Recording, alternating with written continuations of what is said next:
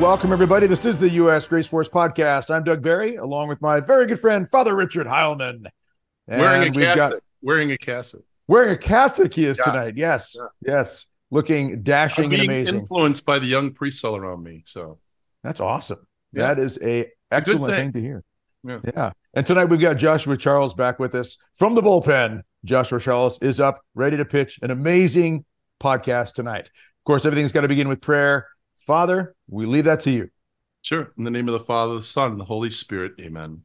Saint Michael the Archangel, defend us in battle. Be our defense against the wickedness and snares of the devil. May God rebuke him, we humbly pray. And do thou, O Prince of the heavenly hosts, by the power of God, cast into hell Satan and all the evil spirits who prowl about the world, seeking the ruin of souls. Amen. In the name of the Father, the Son, the Holy Spirit. Amen. Awesome. Thank you very much, Father. And of course, we always begin the podcast by thanking everybody out there who supports the U.S. Grace Force podcast. We cannot do this without your help. Your prayers, especially, most importantly, mean everything to us. But for those of you who support us with your comments, your encouragement, and even your questions, anything else that you can throw at us, we love to hear back from you, any and all feedback.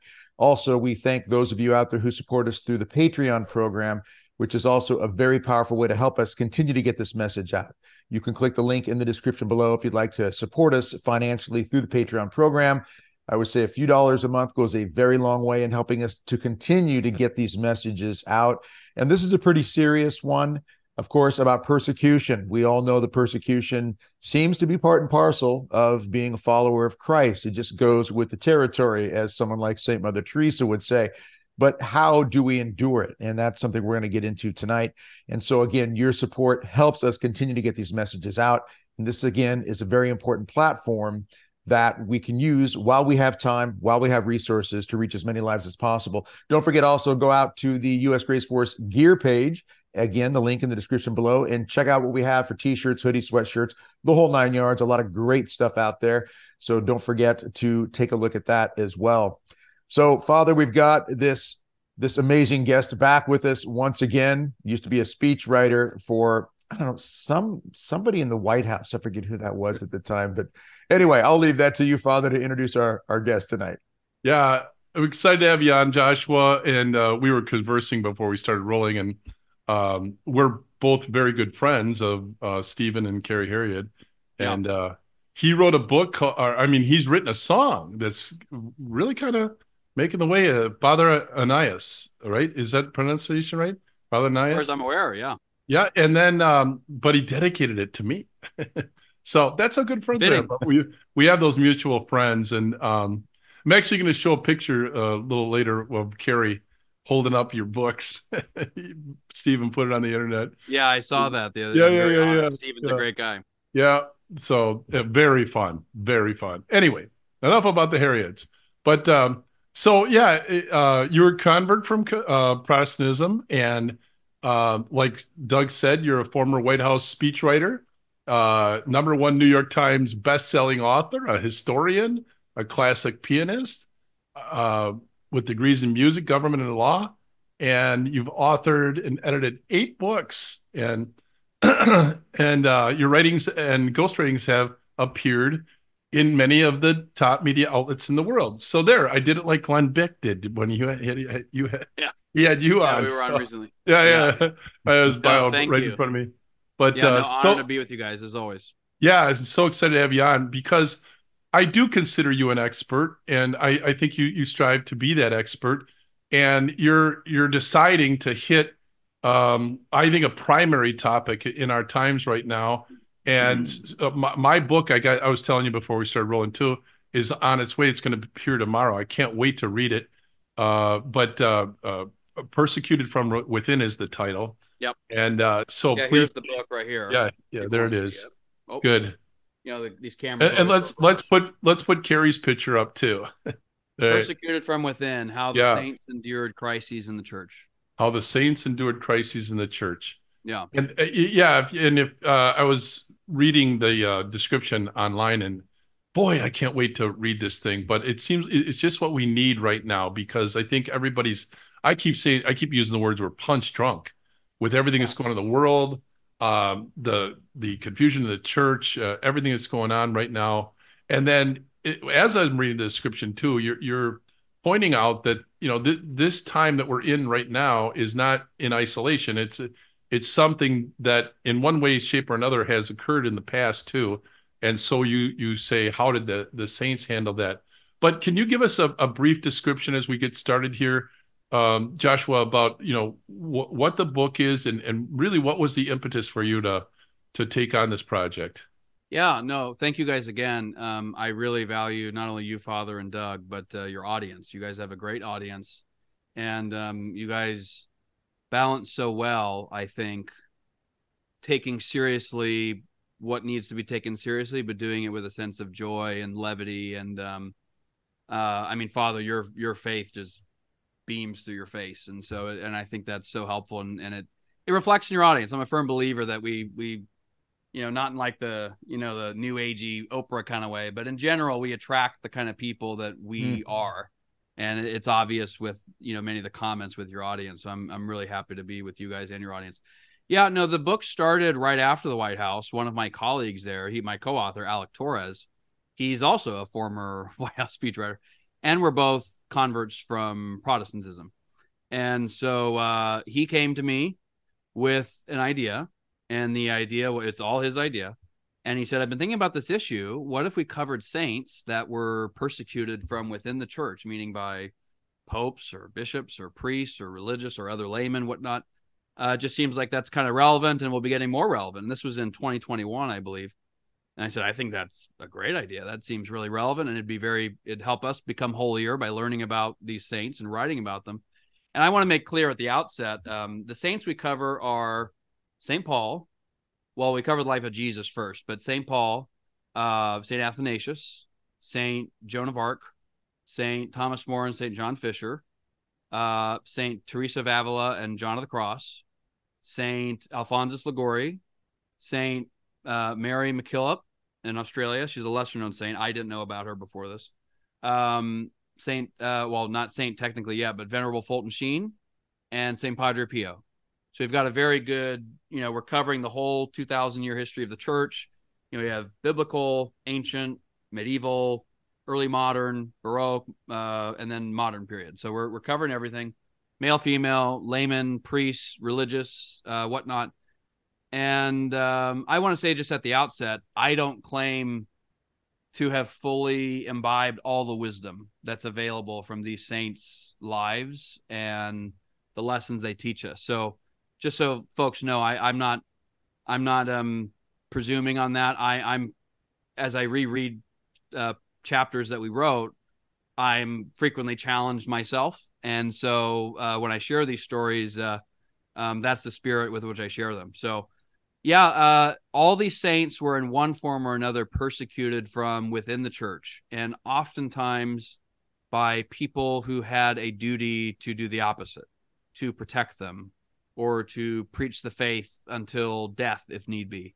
Or, in the case of saints like St. John Fisher, he was completely abandoned by basically all the bishops in England. He was the only bishop that stood firm against the takeover of the church by Henry VIII. Likewise with St. Thomas More. He was one of the only laymen who stood up, one of the only high officials, maybe the only high official. I'd have to double check that. But certainly one of the only high officials in all of England who stood up against the bullying from the king. And he lost his life for it. So the story... Boy, that sounds familiar. And we're going to get into that, I'm sure. But wow. Yeah. Well, and he was standing for papal authority and for marriage. So, but I will say what I'm continually impressed by when I ponder the lives of these saints and even reread chapters, because I sometimes forget some of the details myself. That's partly why I'm a writer, so I can write things down and not have to remember everything. But there's this astounding supernatural ability to endure suffering, which is exactly cognizant with what our Lord was like and what he calls us to. Our Lord was prophesied to suffer very clearly in the Old Testament. I think my two favorite chapters, I'm sure most people know the first one, Isaiah 53, the suffering servant. It says that he'll be silent. He'll be led like a sheep to the slaughter. And it was the most unjust act in all of human history that this was in relation to. My other favorite is Wisdom 2, from a book that most Protestants don't realize actually is part of the Bible. And when I found out as a Protestant, whoa, there's potentially 7 more books. Because I love the Bible, I was so excited, and Wisdom and Sirach just blew my mind. And so I read this prophecy in Wisdom, and basically Wisdom 2, I believe it starts at verse 12. It's the words of what seem like the Pharisees and those who are going to kill Jesus. So, he calls himself God's son. And he says that God is his father. It's like, okay, this is starting to sound familiar. And he says, if he really is, well, then call him down to protect you, which is exactly what they were saying at the foot of the cross. That, well, if you really are who you say you are, then bring yourself down, save yourself. He saved others, but he couldn't save himself. So, you have this, this prophetic utterance of this centuries before in the book of Wisdom. And then Jesus fulfilled it in the gospel narratives. And so, or as recorded in the gospel narrative. So you see that with so many of these saints. And, I will say very clearly up front, I think we're in a very serious crisis, potentially the most serious of the entire history of the church. I will say that up front. However, I will also say it can get a lot worse in terms of what each of us will personally be required to suffer. It's really interesting. And Father, I'd love your thoughts on this. And it's very interesting. In the past, physical persecution, drawing blood, killing people, that would obviously tamper people's willingness to stand up for their faith. It would make all of us shirk a little bit because we're human. But it seems to me that perhaps the demonic tactic today is he doesn't even need to go that far because of the internet everywhere, pornography everywhere, right, all the other things that are around, just kind of in the air of our culture. He doesn't need to. If all he needs is to draw a soul into damnation, all he needs to do is draw it into a state of mortal sin. He killing him is like, he's that's multiple steps down the road. And so I will simply say that with a lot of these saints, not all of them were faced with martyrdom, although some certainly were. But one that I particularly came to love because I found a book with the trial proceedings. I had never been able to read them, and I think it's the only one where substantial portions of them are in English, but it's St. Joan of Arc. I mean, St. Joan of Arc was literally killed. She lost her life, and she did so as a faithful Catholic. Like it didn't seem to occur to her, oh, this can't be the true church because I'm being killed by it. It's very, very interesting. So with many of these saints, St. Teresa of Avila, St. John of the Cross. I mean, St. John of the Cross, heard about an opportunity to suffer and went into rapture for an hour. It's like, I'm very far from that. So my point is that things I think are extremely concerning right now. And again, objectively, arguably the worst in church history for a variety of reasons. But I think from the stories of these saints, many people will get a sense of encouragement, but also a sense of warning that the toll that may be exacted of each of us personally to stand up for these things can and perhaps will get very much higher, up to and including loss of property and potentially even loss of life. And we know that so many saints have endured that. And if they are our model, of course, with Christ as the ultimate model, we can too. But people need to realize if we can't have peace in the midst of what's happening now, that should be an indicator to us that I think we have a lot more to go in our spiritual life, because things can, and I frankly, I think they will in our lifetime get much worse. Yeah, I think you bring up a really good point. I was going to ask you about in a book that St. Thomas More wrote while he was in the tower before he died. I think they say it's the last book that he wrote, The Sadness of Christ. Yeah. He states in there that don't claim so quickly that you would die for Christ. Peter did the same thing and within hours denied that he even knew him. Yeah. And I think about, today, I like to think I have that kind of strength and backbone, but I don't know. I've never been in that situation. As a good friend of mine says, who's a combat vet, over 30 years in the Navy, he's been on so many different deployments and been in combat. And he'll say, look, everybody's got a plan until the first bullet is fired. Yeah. And as soon as you hear that first bullet zing by, everything changes and you respond to the highest level of your training.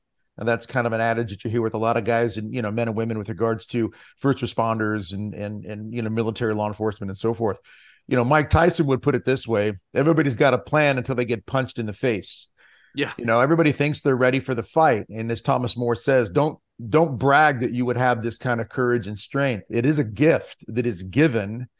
And I think many people today who would say, well, I'm ready to die for the faith, but they won't even bring up certain conversations at the dinner table with relatives about the church, about standing for the church's truth and teachings on things like birth control, which almost never gets discussed hardly anywhere. Even from the pulpit, I hardly ever hear anything on that because it's such a contentious issue for so many people.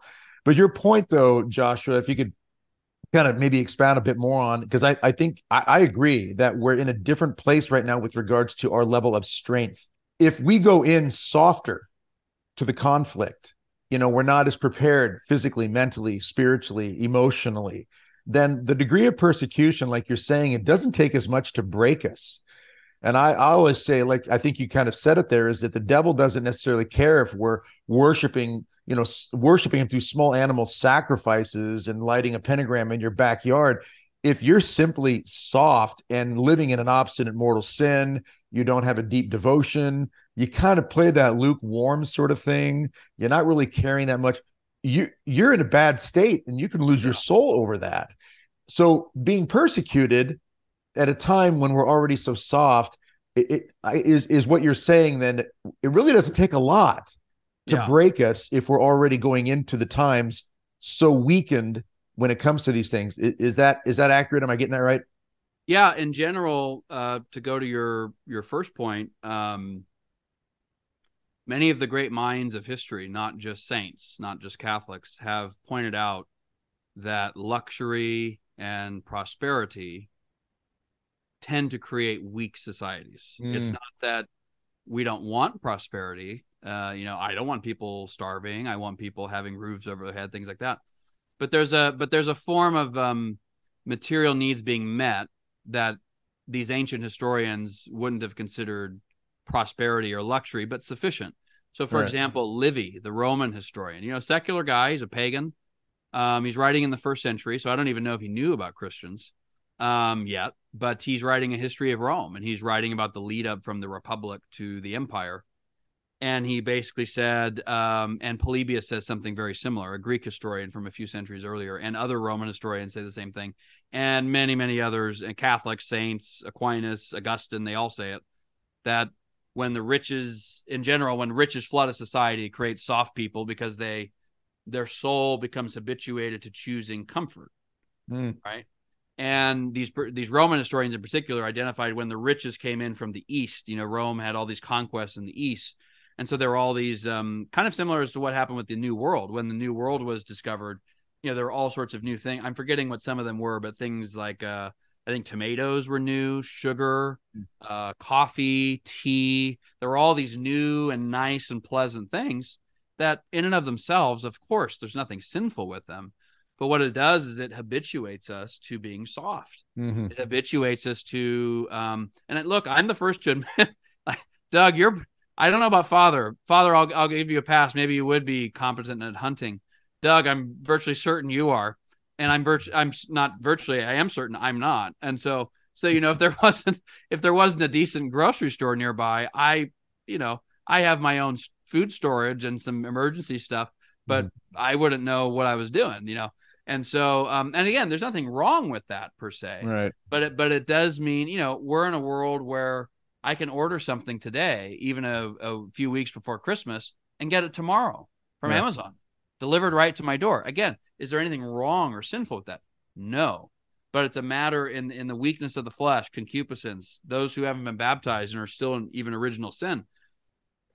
That gets them used to a level of comfort that they will do what they must to maintain that comfort. And I'm sure that I'm going to jump in on this because there's a quote. It's a quote I brought up many times in the podcast and in talks I've given publicly.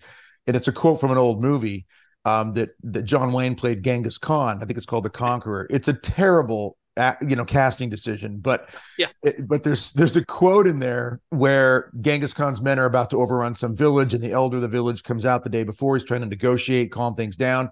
And at one point he says, why don't you bring your men in? We'll give them comfort. We'll give them wine, food, and someone in Genghis Khan's entourage says, no, the men will stay out here and they'll sleep on the ground where it's hard, because if the men become too comfortable, they'll get soft. If they get soft, they'll get weak. If they get weak, they can't fight. If they can't fight, they'll die. Now that can be taken physically and spiritually. That sounds like that's what you're saying that some of these saints have said in the past.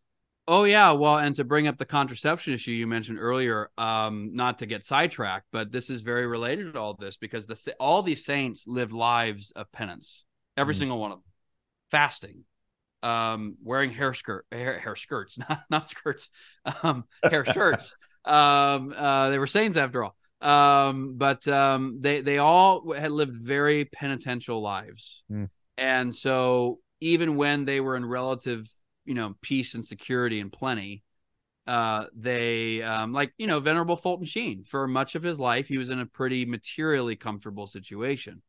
Athanasius, he was exiled many times he wasn't comfortable, but there were other times where he was in a see for periods of time and he was fine, but he still lived a penitential life in the midst of that. St. John Fisher was the Bishop of Rochester, and he was a personal assistant to the king, not an assistant but an advisor. And when all of his stuff, he was in the Tower of London, and the king's policemen, guards, whatever you want to call them, they go to his residence to expropriate all of his property. And what do they find? They're expecting to find all these riches and whatever. They find a hair shirt, and they find I guess you'd call it a whip. I mean, he would literally like whip his back in penance. And so that's what this, a man who could have lived a wealthy, luxurious life, had the resources to do so before the king turned on him, wasn't. He lived a very penitential life. And so going back, just to make a brief comment, because I think this is actually very, very important, the contraception thing. Contraception has wreaked absolute havoc on the men of our society. I have many thoughts about that, but I think fundamentally it's because it's habituated men to be able to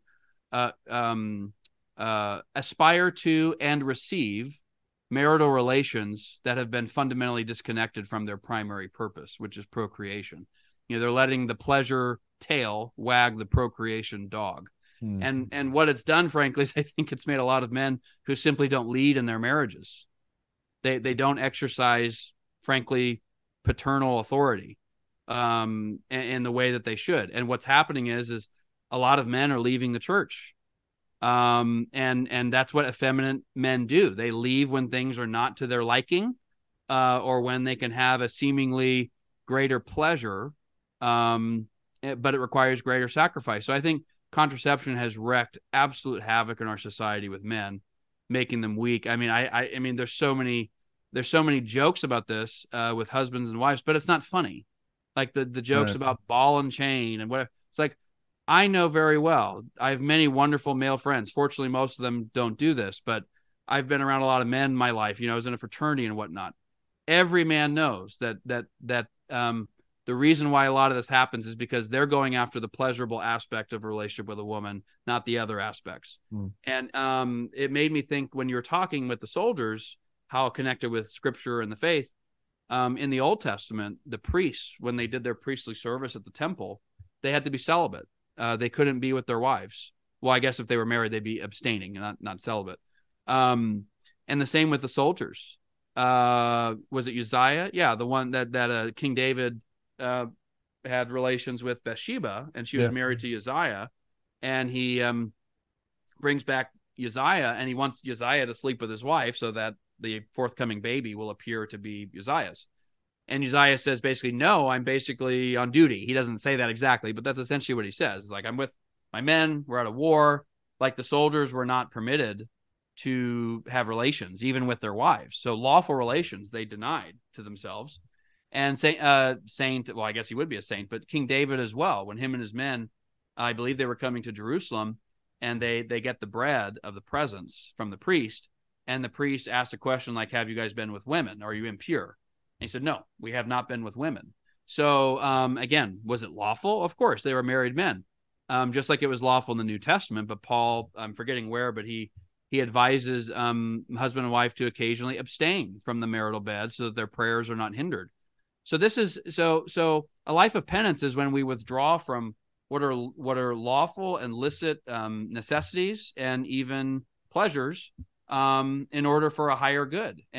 But our entire society, whether it's getting something immediately the next day from Amazon Prime, or contraception when it comes to marital relations, or pornography that's instantly available in our pockets through smartphones, whatever, the air our society, or even, again, nothing's wrong with this, but being able to have music instantly, movies instantly, shows instantly, food instantly, DoorDash, again, there's nothing wrong with this. But what it does is it gets us, like our ancestors would look at us like, we have the average man in America today has a greater level of material luxury. His house may be smaller, but he has a greater level of material luxury than a Tsar of Russia 100 years ago.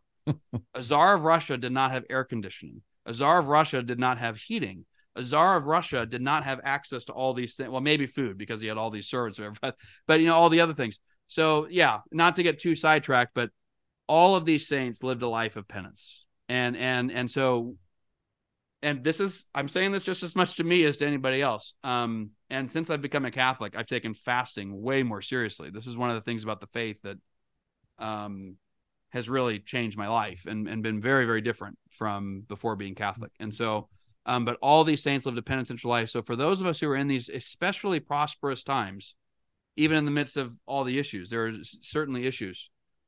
We really need to take a life of penitence very seriously. Yeah, there's a supernatural impact that's associated with that. God is there saying, "Okay, I always say He's a perfect dad. Okay, I hear you now, because you're crying out to Him in a very physical way." And so, and it's and what's interesting too is that the science is caught up with God, because fasting now, they're finding the health benefits to it. So, but Joshua, one of the things, I don't even know where to start because there's so much I want to say, but I find it interesting that you've been focusing on contraception, and I agree with you. And what was it, Griswold versus Connecticut, 1965, and that's kind of when the dam exploded, right? And what happened? And here's where I want to go with that. I want to get your take on this. Is that I've always been fascinated by this. Yeah, oftentimes, I think not so much lately, at least I don't see it, but I used to, growing up, I'd see everybody, especially our Protestant brothers and sisters, had this bumper sticker on their car, John 3:16. And, why that of all the passages? Well, I guess they believe that's the summation of everything. For God so loved the world that He gave His only Son, that ever believes in Him will have eternal life. I think I got that right. I'm doing it from memory, but then I found it very interesting that I think, and now I'm going into Fatima, and when you look at the 60s, the late 60s, that's the halfway point, okay, of the 100 years of Satan, which, if you're in the school of thought that it started with the miracle of the sun, which I am. Sure. But anyways, there's another passage in the Bible that's Revelations 3:16. And I personally, I don't think it's an accident that they're both 3:16. But what is that? Oh, how I wish you were hot or cold. But because you're lukewarm, I vomit you out of my mouth. Do you see what Satan did? He made us lukewarm. He took away the essence of what it means to be a man, as you're pointing to right now in the marital act. And I'll go now to, and this is where I'm at. And I think it's going to take a lot to get me out of this. But if the church right now is talking about unite, and I'm talking about the liturgy specifically right now, but it should be how we believe as well. But unite where? And well, a lot of those that are in charge right now want to advocate, let's unite at where the liturgy ended up right now. And I'm saying no. And I'm not, I love the TLM, but I think what was proposed with the 1965 missal, and before the wokesters, liturgists, bishops, waltzed in and, implemented all their new cool ideas, that's the place where we're going to unite. But why do I talk about that? Well, if we believe that it's the source and summit of our faith, the Holy Eucharist, and it's not impacting people right now. I mean, it tears me apart. I'm having a discerning moment right now because when I was in my last parish, we really worked hard for several years to get people to understand why to receive on the tongue, and I got transferred. So it's going to take a few more years to help people. But to see a guy go like this with the Eucharist, you know, and Yeah. and just kind of grab it and kind of walk away. There's no way you believe that's God. Yeah. And that's just an example, right? But what happened is, and again, I think it's the late 60s especially, that until now that we were conditioned to become lukewarm. Now we're in a place where we're easy pickings because we're so soft, we're so weak, we're so lukewarm, we're so indifferent that the devil, and I always put it this way, the devil's just laughing. He's just walking in and laughing. And who's getting persecuted? Now let's get to your book. The strong. Mm-hmm. Oh, how I wish you were hot or cold. You get hot, you get persecuted. Yeah. You're dangerous because we want to promote this lukewarm church. I'll even throw in noble reasons they might have because that will attract lukewarm people to us. I don't know what, but I do believe it's demonic. I believe it's all about the devil, and whether people are aware of it or not. But and I've said the devil's army aren't necessarily the persecutors and the Satanists and all that stuff. Because his bigger army and more effective army is the lukewarm. It's the lukewarm because they're modeling, they're conditioning, they're advocating for a lukewarm faith. And here I'll ask this question. Is it close, at least close, for me to say that you get out of the lukewarm community and start advocating for truth and devotion and true love and well, just devotion to your faith? Isn't that who's being persecuted? Aren't they the ones that are considered dangerous? I think so in general. And that was true of many of these saints, which is why we wanted to share their stories. Right. I can do an extremely quick rundown with all of them. Saint Athanasius, the phrase that was associated with him was Athanasius contra mundum, which is Latin for against the world. And so it was in the midst of the Arian crisis. He was a deacon at the Council of Nicaea, but he became a bishop soon after. And of course, Arius was from the Diocese of Alexandria. So he's from Athanasius' home diocese. Athanasius was booted from his diocese 5 times by emperors, leagued up with corrupt bishops who were trying to push Arianism, which said that Jesus wasn't really God. He was just a really special man, essentially. There's even a pretty harrowing story, which we include in the book. Isn't that a kind of a way of defining lukewarmness, right? I mean, you start talking about divinity, or you're talking about, supernatural and miracles, and we don't want to go there because that's too much for people, right? Well, and that's what Athanasius constantly had to deal with. The threats he dealt with were not just out and out Arians, but they were Catholic, I think truly Catholic bishops who were constantly tempted to subscribe to these compromise formulas. So instead of sticking with Nicaea, to change the language, consubstantial was the main word that we still have it in the creed at every mass to this day, that the Son is consubstantial, meaning of the same substance as the Father.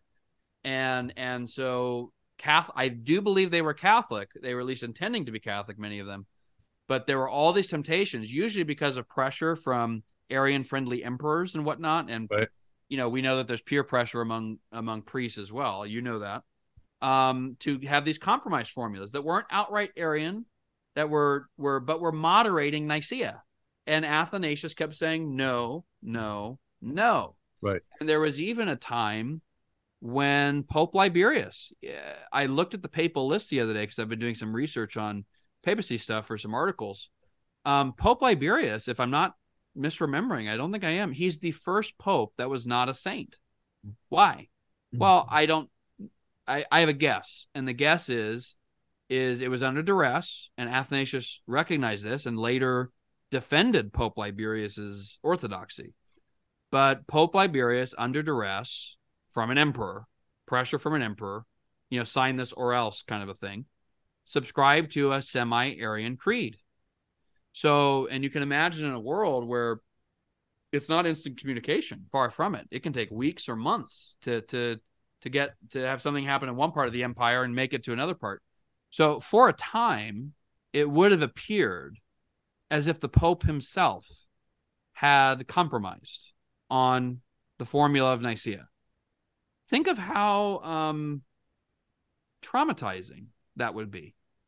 And yet, even in that case, because Athanasius knew that the faith could not change, and he did, not to get into the whole papal heresy debate, but he did believe that essentially if you were a heretic, you just automatically fell from office, because Paul talks about a heretic judges himself already. He's judged already if he doesn't believe the faith. So, putting that to the side, not to get on another tangent, it would have appeared for a while that the Pope had compromised. Now, again, it was under duress, and when he was no longer under threat from the emperor, Pope Liberius straightened things out, and Athanasius defended his orthodoxy. My only point being that there can be times in the church where things are far from certain in a human sense, but God in his providence ultimately overrules it and rules it and puts it in a good spot. Saint Joan of Arc, I already mentioned earlier.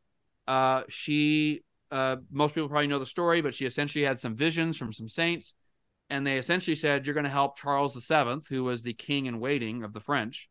You're going to help him become the monarch of France.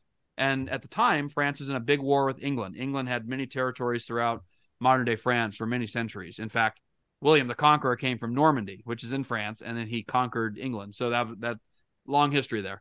But this was the 100-Year War, and Charles VII was the king in waiting, the Dauphin, and Joan of Arc basically signed up and said, I'm here with a mission from God to lead armies against the English and make sure you're king. And so his advisors were very skeptical, and priests were checking her out to make sure she wasn't demon possessed or something. And the priest said, no, she's good.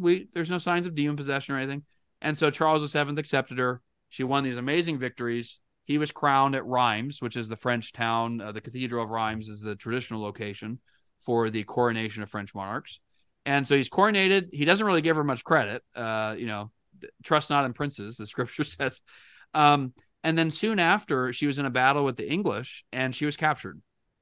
And then she was under a bishop who was in league with the English. He was part of the Burgundians. It was a kind of an ethnic related to the French, but they were called the Burgundians. And so the local bishop, he constituted this ecclesial tribunal, and it was a sham trial for a variety of reasons.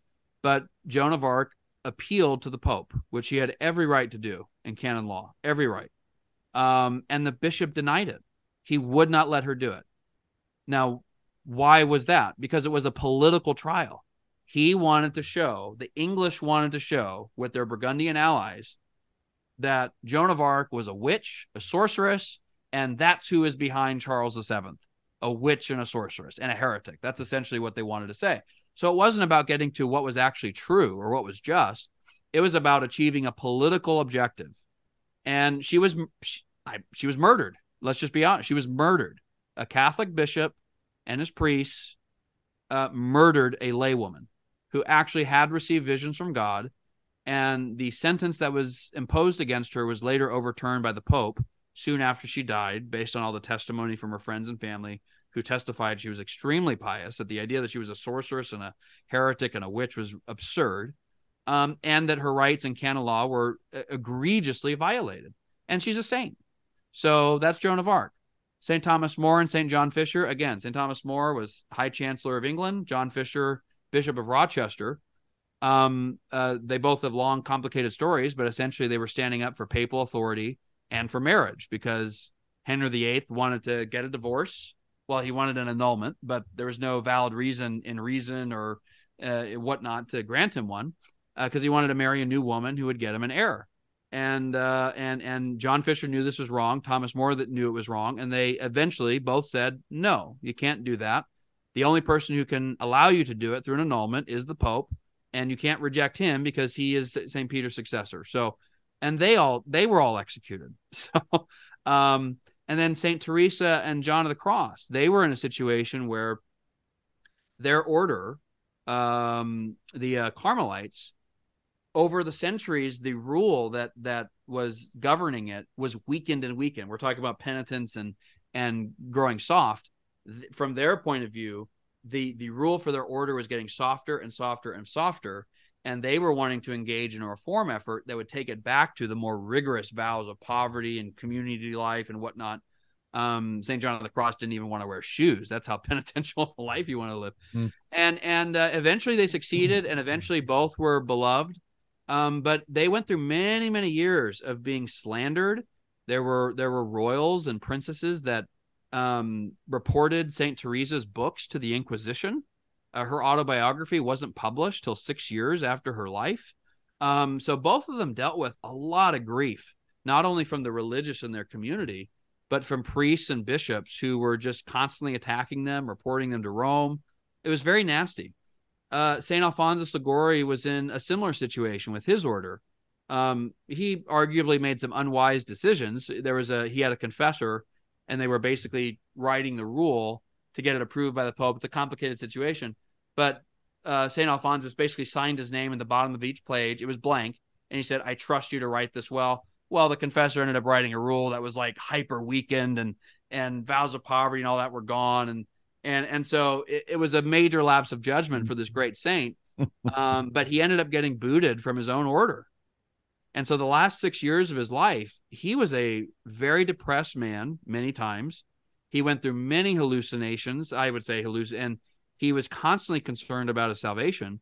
He also had some consolations from our Lord with other visions, but he was despised. The priests who lived with him basically said that they had to be martyrs of patience, I think was the term. So he was going through a sort of dark night of the soul. He had been rejected from his own order. The Pope had said, "I've made this decision. There's no chance of appeal. The issue is closed. No more."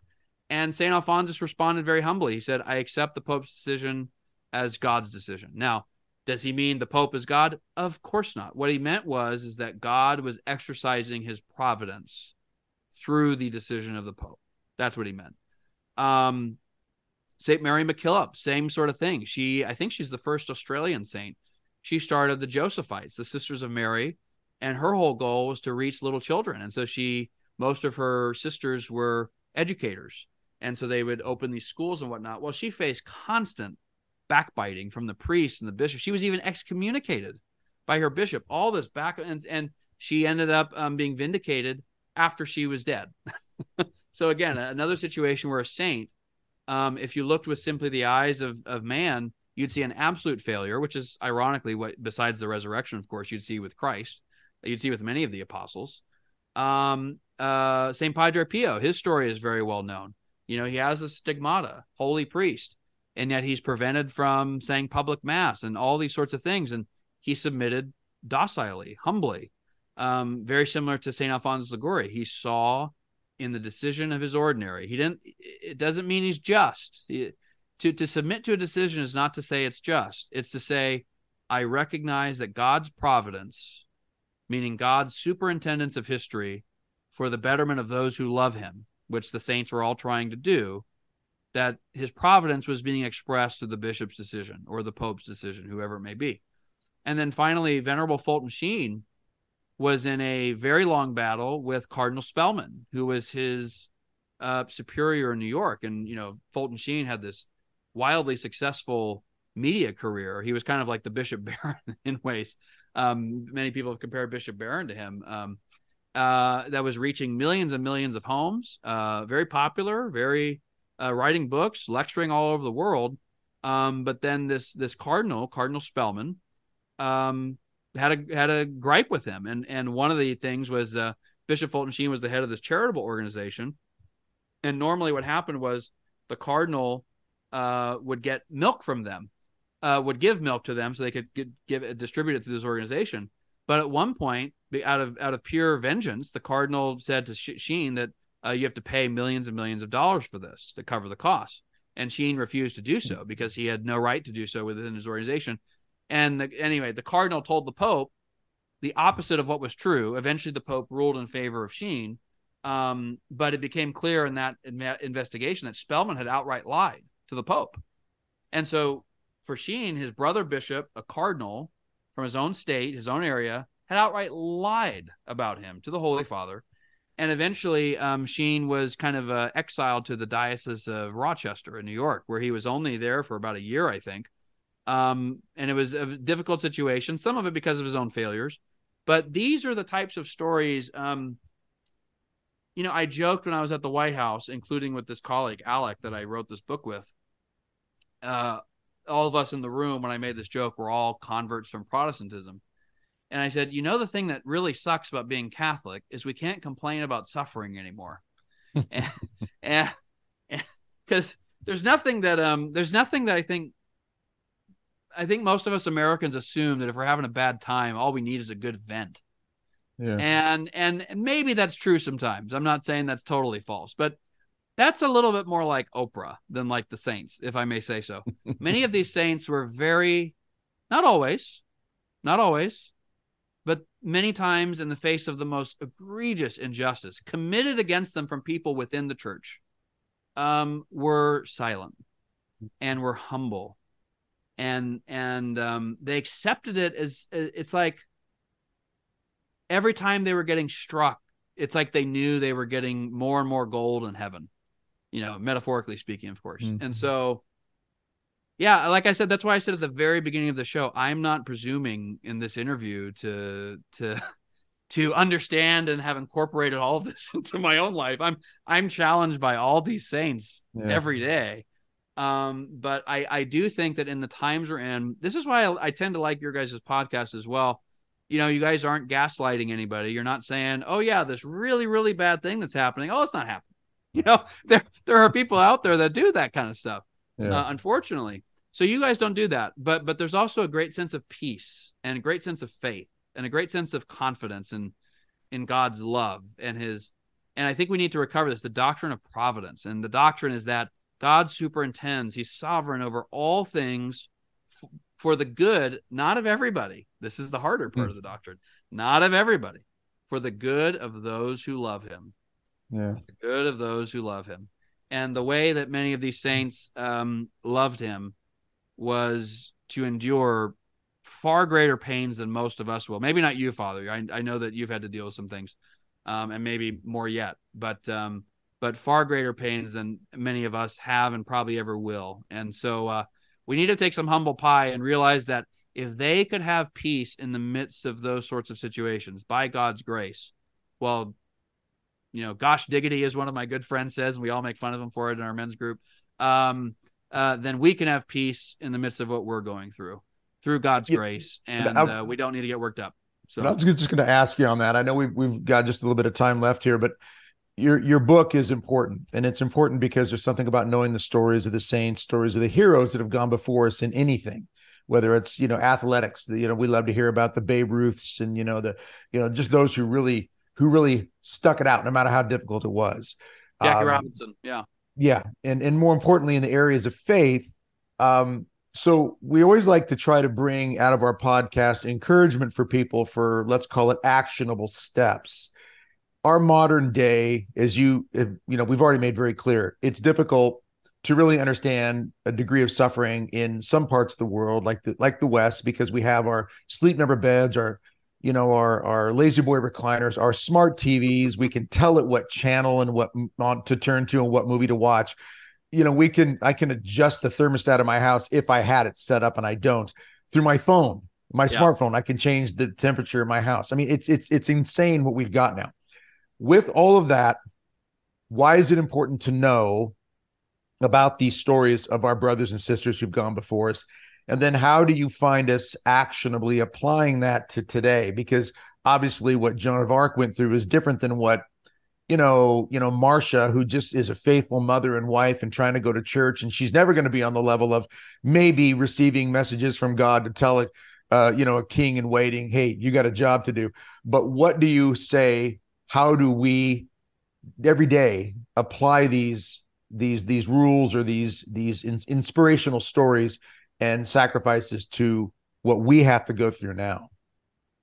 I think if we wanted to be, it's questionable whether many people want it to be, but I think if we want it to be, this can be a golden age of Catholic evangelism and apologetics. The reason why is because we are being put in situations where the external visible supports that in some ages, not all ages of the church, but in some ages, and perhaps with great papacies like JP2 and Benedict, they had their issues, but they were very solid on many things, that those visible supports offer. And so it kind of makes it so you don't have to make a fully fleshed out argument for the faith because things are just so good. And one of the great benefits of having things not be so good is you have to get to the essence of things. And ultimately that's what people need, is the essence of what the faith is, which is Christ and Christ crucified. And, we, on our previous podcast, and I'm sure we'll talk about it in other ones, I think it was very providential. I began studying eschatology with the fathers just out of pure interest at the beginning of 2020. Then COVID happens. Where literally all the fathers say that one of the things Antichrist will do is bring the public celebration of the Mass to an end for 3.5 years. So we had 3.5 months. So, it certainly seemed to be a type of that. And so that was my first Easter as a Catholic. So I came in July 2019. And so my very first Easter as a Catholic, I can't even go to church. And so it was a very surreal and interesting time. So I say that because of my study of eschatology, not to get into the end times topic, but this reality of the anti-church within. And by the way, any of us can belong to this anti-church. If we don't love God with all our heart, soul, mind, and strength, or don't love our brothers and neighbors as ourselves, we can fall into this anti-church by falling into mortal sin. But specifically, the reality, the apostles warned about it, Christ warned about it, many of the fathers warned about it, that there were always going to be those within the church who are actively seeking to undermine her. That's always been the case. I'm a Protestant. I'm a Catholic today from being Protestant, because when I read the fathers, they articulated a theology where all of this made sense. It's very, very hard for many Protestants and even some Catholics who are struggling whether they should stay in the church or not to say, well, would the true church of Christ be like this? Well, reading the fathers and scripture and the lives of these saints, I hope disabuses everybody of these childish notions. I will say childish, not in a derogatory, making fun of people way, but like Paul talks about, I'm giving you the milk, I want to get you to the meat. Well, we've had a long period where many of us could get by on milk. Now we're in a period where milk will not suffice. We need the meat. And so that's what I mean by, if we want it to be, this really can be a golden age of evangelism and apologetics. I'm seeing converts everywhere. I know a lot of other people are leaving. I know there are problems everywhere, but God's grace is real. And I will say to fellow Catholics, as a former Protestant, as bad as things sometimes are, I don't deny it. Don't deny it. I'll tell you, the church remains for me like a paradise in comparison to what was before. A paradise. So those are some of my thoughts. I think these saints will just adjust our Overton window, so to speak, of not only what's possible, but we frankly need to be willing to accept. Jesus, I'll close with this. When I came to the Catholic Church, I would consistently say part of the reason I'm becoming Catholic is because everything about it mirrors our Lord. Our Lord had a human and a divine nature, and the human nature could be very battered and bruised. That's if he calls the church his body, his church would be the same. It'd have a human element and a divine element, and that human element could be really battered and bruised sometimes, even by its own, as he was. And so I said, the reason I'm becoming Catholic is because at the end of the day, the Catholic Church at its best expects something of me. It says to me, you only go to heaven on a cross. Period. No questions. No questions. And if there's anything that I hope enthusiastic cradle Catholics and zealous converts, of which I know the converts are kind of known for that, is that just light a fire under our butts, frankly. Like, we've got so much more we can do. It can get so much worse. So stop. There are some words I may use in my men's group that I won't use right now, but stop complaining. We've got work to do. We've got joy to do. If you're going to do penance, read more fathers, go to adoration. This thing has changed my life. This rosary, I started praying at January 1st, 2019. prayed it virtually every day since then. There are sins that I had in my life habitually. There are still struggles, but they have disappeared. They've disappeared because Our Lady, her prayer. Anyway, so I could keep going. I don't want to be the preacher that gets going and gets too lazy to stop. So I don't want to be that guy. So, but that's like, I hope these stories, I know it's Alex Hope as well, my co-author. I hope these stories help Catholics see we're fine. We're fine. And God is there to be with us in the midst of these struggles. And I love what you said there to, spread the joy. Yeah.